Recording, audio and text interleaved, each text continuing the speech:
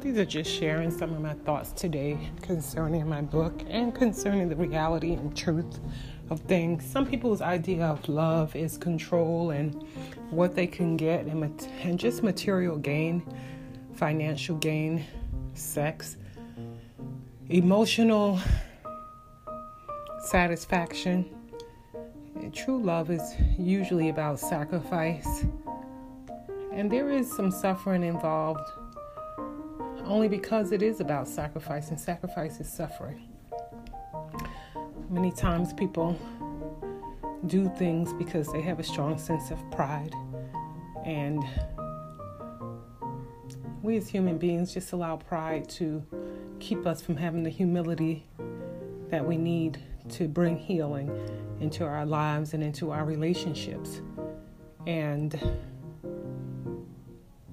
the breaches just remain what they are, broken fences that were never mended, that allows any kind of trafficking to come in and out. I think that to have a more cohesive family unit and relationships, it starts with respect and trust, both of which take humility.